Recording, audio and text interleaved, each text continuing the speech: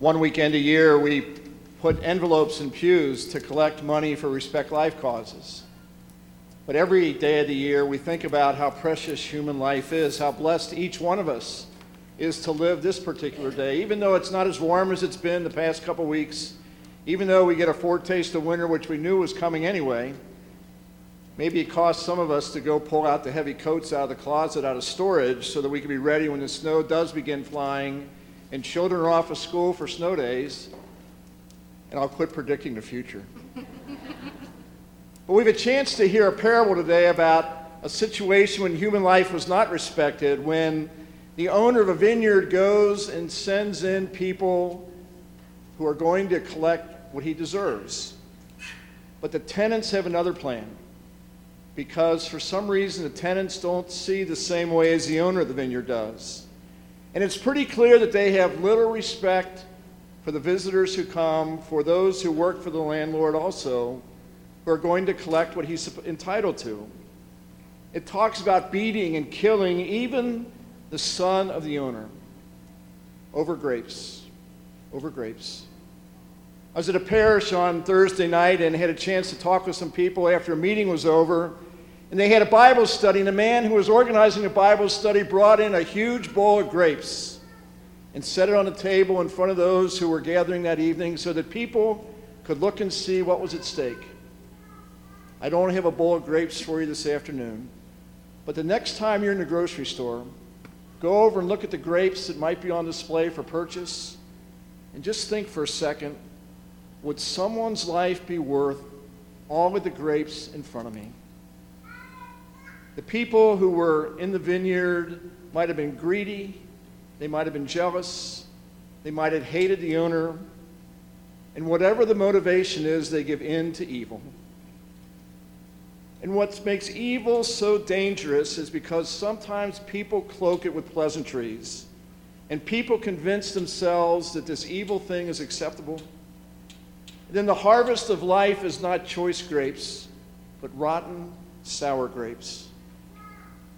Some people promote the taking of an innocent child's life and call it a choice. Some people exploit the poor and call it capitalism. Some people insist on capital punishment in a lot of different cases and call it absolutely necessary. Some people covet the goods of others and call it ambition. Some promote the ending of human life for someone who's terminally ill, and they use the word merciful to describe that situation. Some people turn their backs on a child or turn their backs on a spouse who's no longer as healthy as he or she used to be, or a parent in a nursing home or someone else in need, and they call that freedom. But then we know there's other people who race into homes that are on fire to try to save lives. We know people who are in the armed forces protecting our freedom because our lives are precious to them. Some staff hospitals throughout the night. They intentionally choose those shifts so that they can respond to emergencies when others might want to be at home with their children. Some people come here and other churches to pray for those who might be in need. And so on this Respect Life weekend, we have a chance to look at evil at what it truly is, to realize that we don't have to accept this repackaging of evil in our world today that's going to lead us into sin and lead us away from God. This Respect Life weekend is another chance to thank God for the gift of life that we have, and that the people that we love celebrate with us each and every day, and to recognize that God truly is so good, and that God truly is so generous to each one of us. And he loved us so much that he sent his only son into the world, into that vineyard. And even though he came into that vineyard teaching lessons of love and mercy and compassion, well, people put him to death because he didn't match what they thought the Son of God should be.